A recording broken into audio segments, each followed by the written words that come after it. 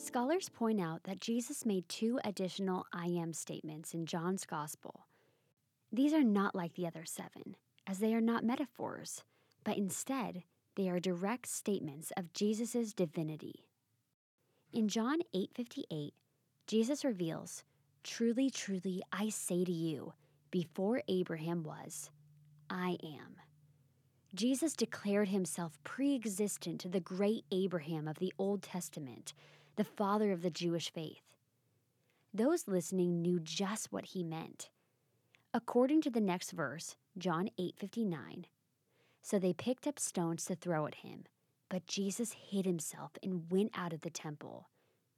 You stone someone who claims to be God, unless, of course, he is God. If he is God, you follow him. John 18 records the second direct I am statement Jesus used to proclaim his divinity. Jesus was about to be crucified. When the soldiers who came to arrest him drew near, Jesus asked who they sought. They answered, "Jesus of Nazareth." John 18:5 records Jesus' response, "I am he." The original Greek reads simply, "I am." John 18:6 adds, "When Jesus said to them, 'I am he,' they drew back and fell to the ground."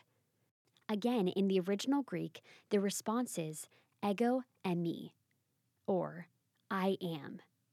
What caused these Roman soldiers to fall to the ground? Jesus' self-declaration, I am. Jesus is the Lord of heaven and earth. When we stand before Jesus, will we be shut out from his presence in eternal darkness? Or will we live alongside him in the light where righteousness and truth are all we know? Oh, how we all need Christmas. May we believe in the name of Jesus.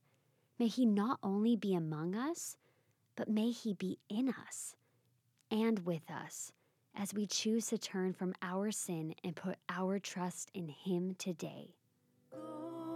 Glory, glory.